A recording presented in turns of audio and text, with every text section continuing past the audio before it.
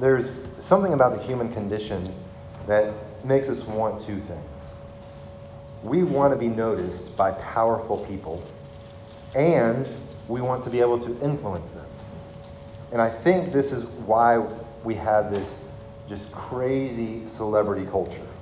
Some people go on vacation or even move to Hollywood, Los Angeles area to just for a glimpse of their favorite movie star or their favorite movie director. And others move to Hollywood to become the next great movie star or movie director. And I have a small taste of this experience, not because of Hollywood, but because I'm a nerd and look up to preachers and theologians. Kara and I, whenever we were newly married, we probably been married for maybe a year. We went down to Alabama to a conference, and we were just sitting. And it was a big, 1,000 seat church sanctuary, and we were just sitting there, kind of waiting for the next session to start. And lo and behold, the guy who puts it on, who's the main speaker, was basically trying to avoid people because he'd just been mobbed all day. And so he came around the side and he was walking down the aisle past us, and he looked at us and he turned around and he sat right down in front of us to talk to us. And I had been around in his circle a little bit. I'd been to the previous couple conferences when it was a smaller conference, and so he must have recognized me. And I was just like dumbfounded. I was like, I lost my tongue. I couldn't talk. I have a problem with that anyway. But it was just like, I didn't know what to say. And I think it was probably he was just gracious and just basically said hello and realized that I couldn't talk to him. And so he got up and went on his way. But we want to like bask in the presence of those we respect, of those whom we think are powerful. And yet there's this other part of us that I completely was inept, but we actually want to influence that. We want to feel like we can make a change, and a significant change, a change that matters. And so we have that ability through prayer. The activity of prayer, we get to not just talk to, but we get to commune with the God of the universe, who holds everything in his hands. He's numbered the billions, trillions of stars. He is the one who's guiding history. And he has given us the privilege of prayer. The privilege of prayer.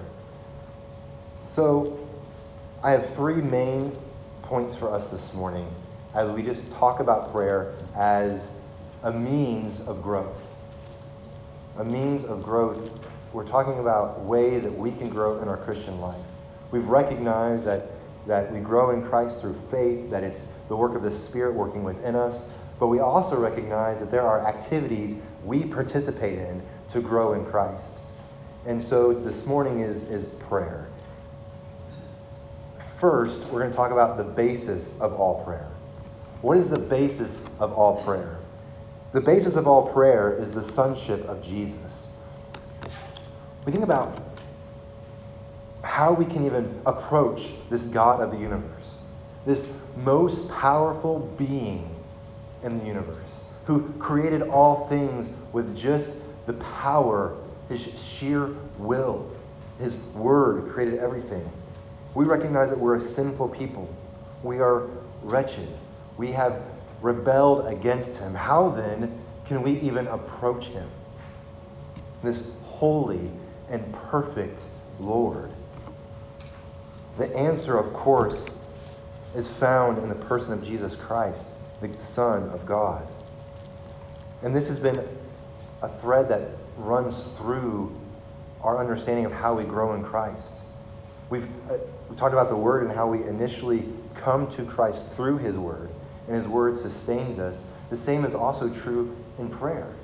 We come to God in prayer through Christ, and we continue on. It's not like, okay, now I'm in Christ so I can come to God on my own terms. No, we still, every time we come to the Lord, we come to him through the sacrifice of Jesus.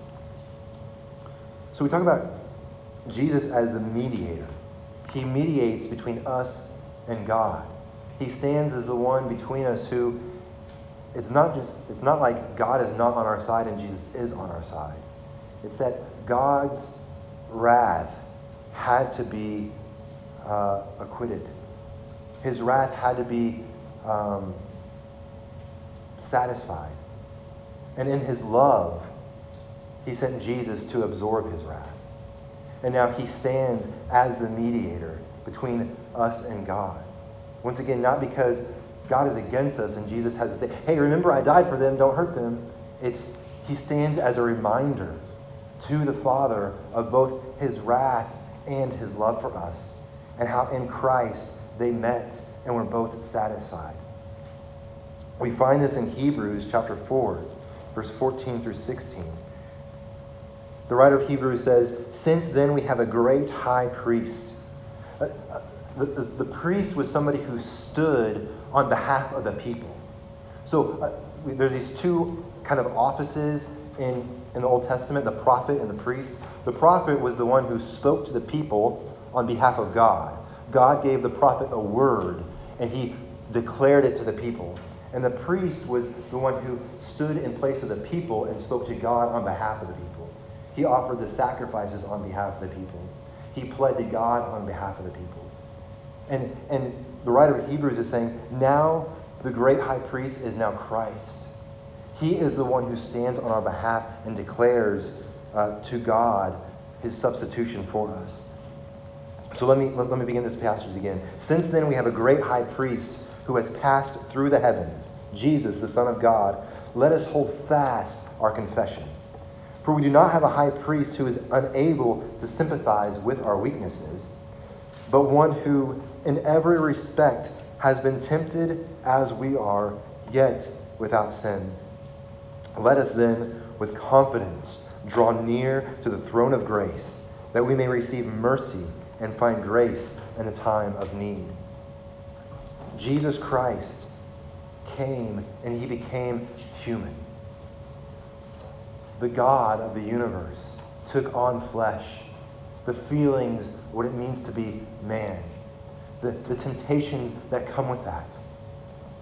And yet he was without sin. And he did that so we can relate to him. That should give us confidence as we draw near to God.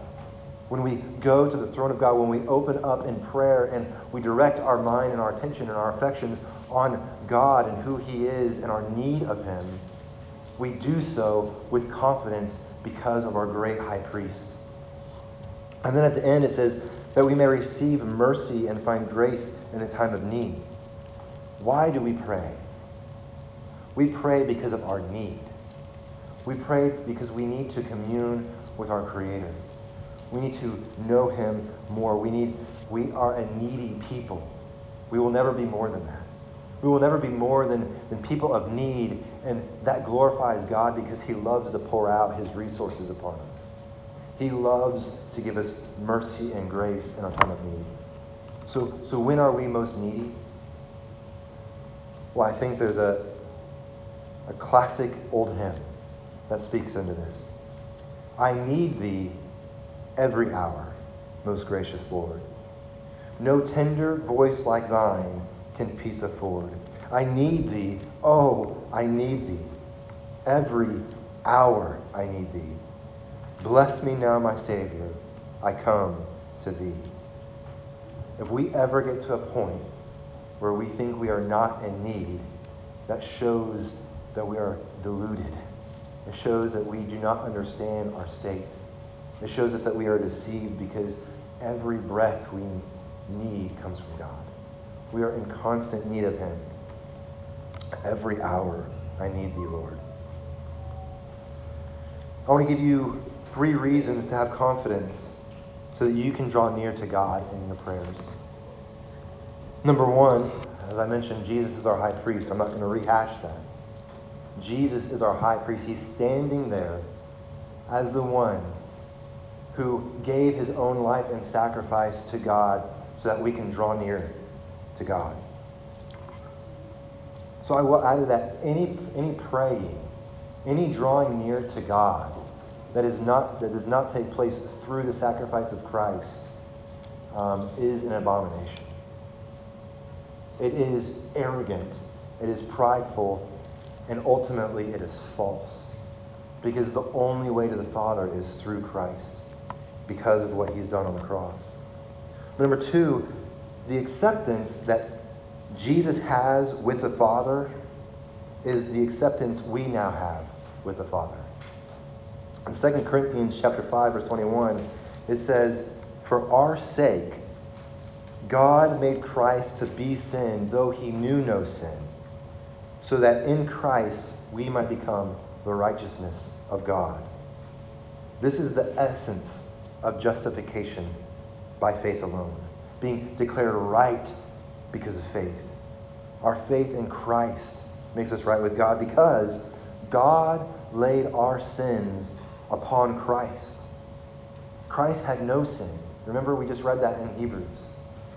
He experienced the temptations of man, yet without sin. And so God took our sin, placed it upon Christ, and punished our sin in Christ on the cross. In Christ's obedient death, God fulfills and vindicates his righteousness, Christ's righteousness, and then he gives that righteousness to us. He credits it to us. He imputes it to us. So our sin is on Christ, and Christ's righteousness is on us. It's a great exchange that took place on the cross. So the Father now sees us. He accepts us. He loves us as he sees, accepts, and loves Jesus Christ, his only begotten Son. So if God accepts us as he does Jesus, then he will hear our prayers as he hears the prayers of Jesus. Did you realize you have that kind of relationship with God? Did you realize that your faith in Christ puts you in a position that God views you and sees you as righteous like he sees Christ?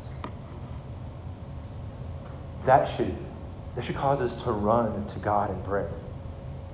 You mean God doesn't see these evil thoughts that I had? He sees you as Christ. Have you repented of your sin? Have you placed your faith in Christ, that his sacrifice, his blood would cover you and cover your soul, and you would get forgiveness? Then yes, I'm telling you that God sees you as Christ. He sees Christ's righteousness on you. That's the illustration that we have in Scripture where it talks about the white robe of righteousness that we will receive in heaven. That white robe of righteousness stands for the purity of Christ. When we get to heaven, God is going to take that righteousness and he's going to just cloak us in it. He sees us as he sees Christ. Number 3, Jesus constantly and continually intercedes for us. This goes hand in hand with him being our high priest. In Romans chapter 8, verse 34, Christ Jesus is the one who died. More than that, who was raised, who is at the right hand of God, who indeed is interceding for us. What does it mean to intercede? It means when I pray for people up here on Sunday mornings, I'm interceding for them. I'm pleading to God on their behalf. I'm asking God that he would bless, that he would heal, that he would strengthen, that he would encourage on behalf of people. Jesus Christ is at the throne of God interceding for you and I, for his church. In Hebrews chapter 7, verse 25, the writer says, he holds his priesthood permanently, meaning Christ will be there indefinitely, forever. He will be our high priest forever at the throne of God because he lives forever. Consequently, what's the conclusion we're to draw from that?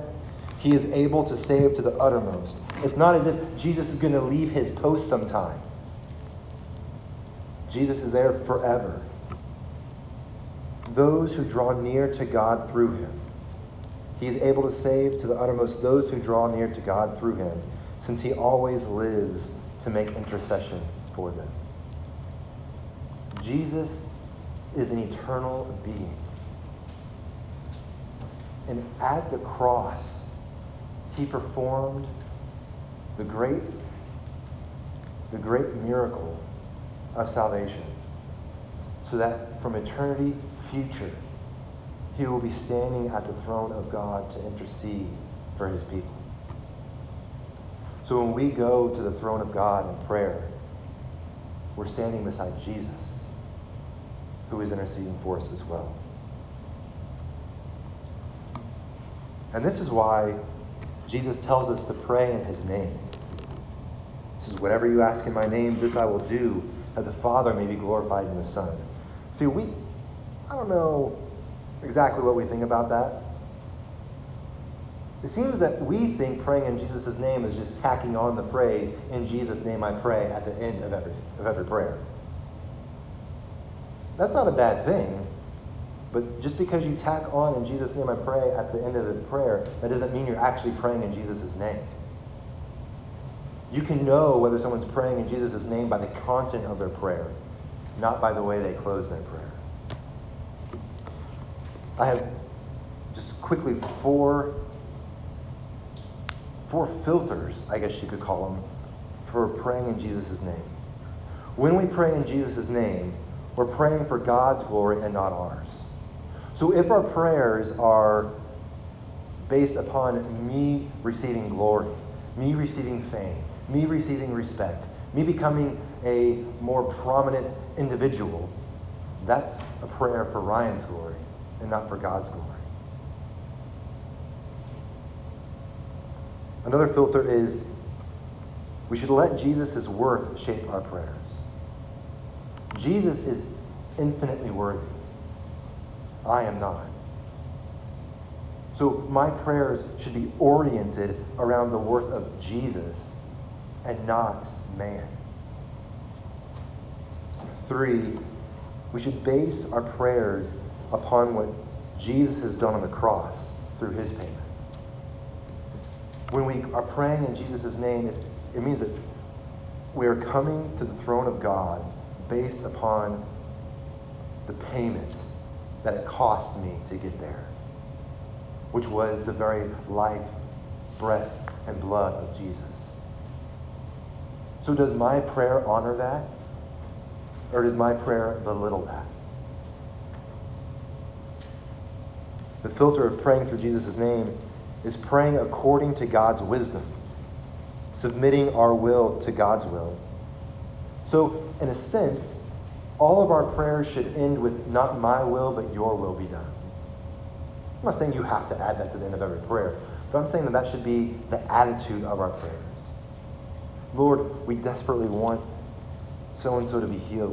We desperately want to see so-and-so come to salvation. We desperately want to see the church grow. We desperately want to see these things, and we ask you to do them, but not our will, your will. To Jesus' disciples, it made no sense for Jesus to be sacrificed, for Jesus to be beaten, to be bloodied, to be crucified on a cross like a criminal or a treasonous snake. But it wasn't their will, it was God's will.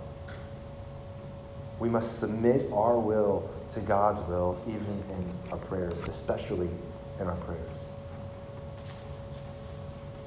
So the sonship of Jesus is the basis or foundation for all praying. Number 2, the source of all prayer. The source of all prayer is the fatherhood of God. And this can be a little tricky because of our depraved, sick, sinful, broken, evil world. When you talk about God being a father, some people just want to run out the door.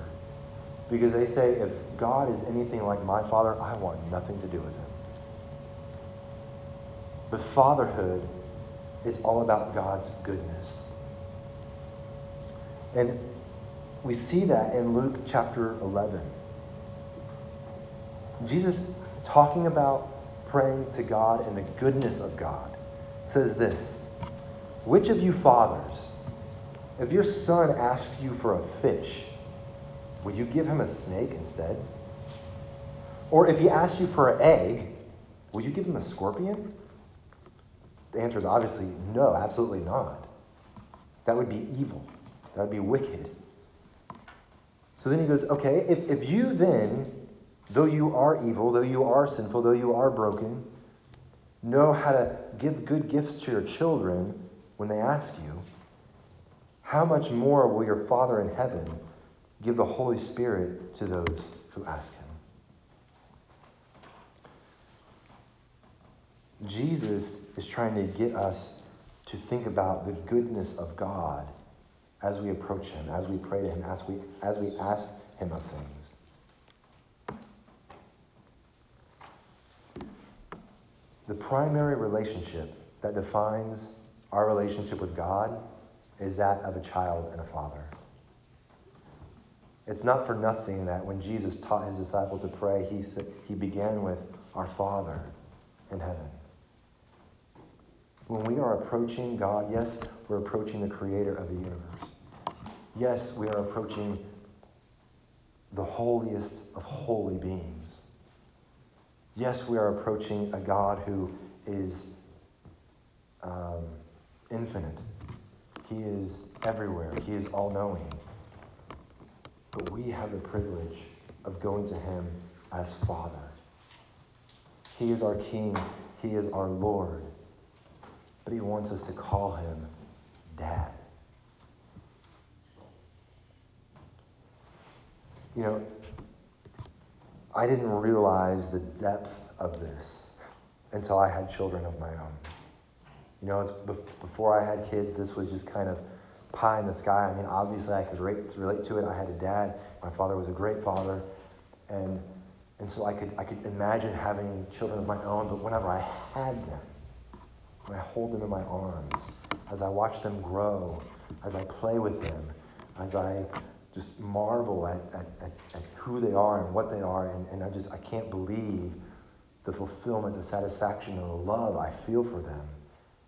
It's just a taste of how God feels for his children. I can't ever imagine them asking me for something that's good, for something that's true, and me being like, no, I'm not going to give you that.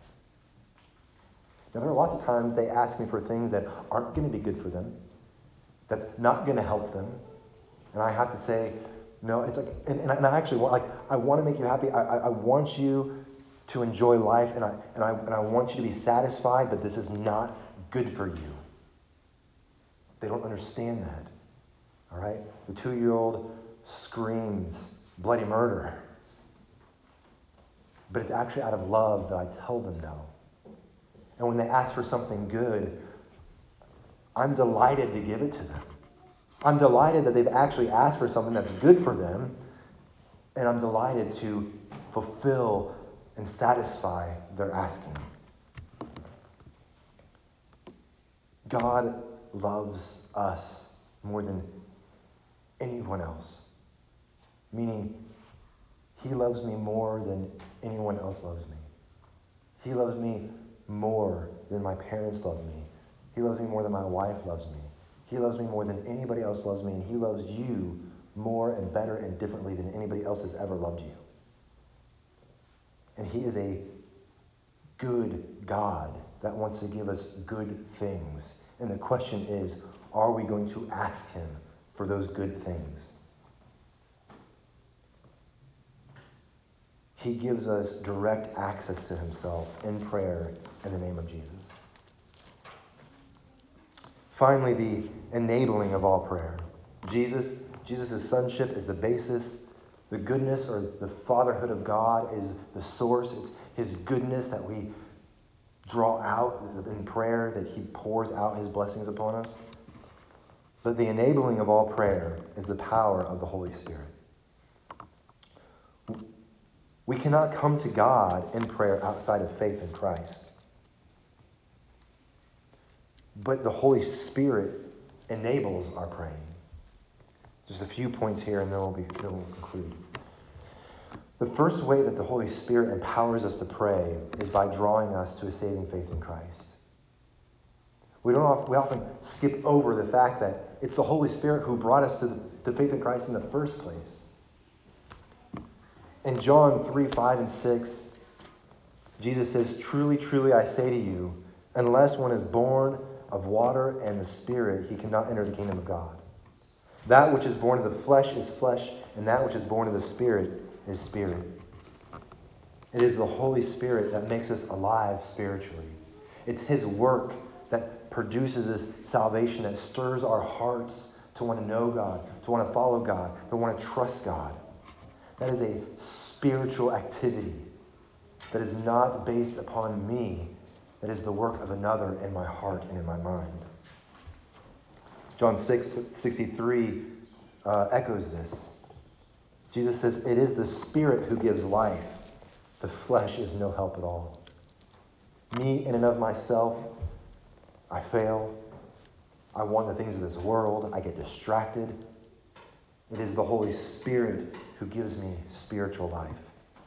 It is the Spirit that draws us, that woos us, that sets us on the path of salvation.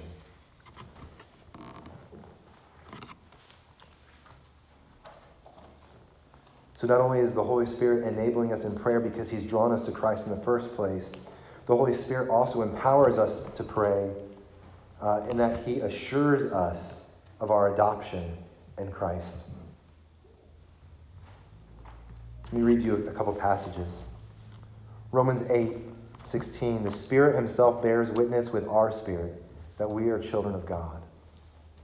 I don't know how many of you have doubted your salvation, have questioned whether or not you really do belong to God, whether or not you really are His child. But when I get to those places, let me say that differently. When I get to those places, because I've been there many times, the only thing I can do is turn my thoughts to God and plead with Him, "Show me that I'm yours." And how He does that is the internal witness of the Spirit. He's given us the Holy Spirit to assure us that we belong to Him. And He often uses the Word of God to do so, which we've talked about in previous weeks. Another passage is Ephesians chapter 1, verse 13 and 14. He says, "And you also, when you were included in Christ, when you heard the word of truth, the gospel of your salvation, having believed, you were marked in Him with a seal, the promised Holy Spirit, who is a deposit guaranteeing our inheritance until the redemption of those who are God's possession, to the praise of His glory." Now, footnote, did you recognize that Paul here is talking about salvation in a future tense again, as we talked about last week? Salvation is not just the one time. Salvation is a path that we walk in faith that we don't receive the full benefits of until we reach glory in heaven. But he says the Holy Spirit is as a seal. He's a deposit guaranteeing our inheritance until the redemption of those who are God's possession. The Holy Spirit assures us of our adoption in Christ, that we really do belong to Him, and it is in Christ that we have the confidence to go to the Lord in prayer. And finally, the Holy Spirit intercedes for us before the Father. Romans 8:26 and 27. "Likewise, the Spirit helps us in our weakness.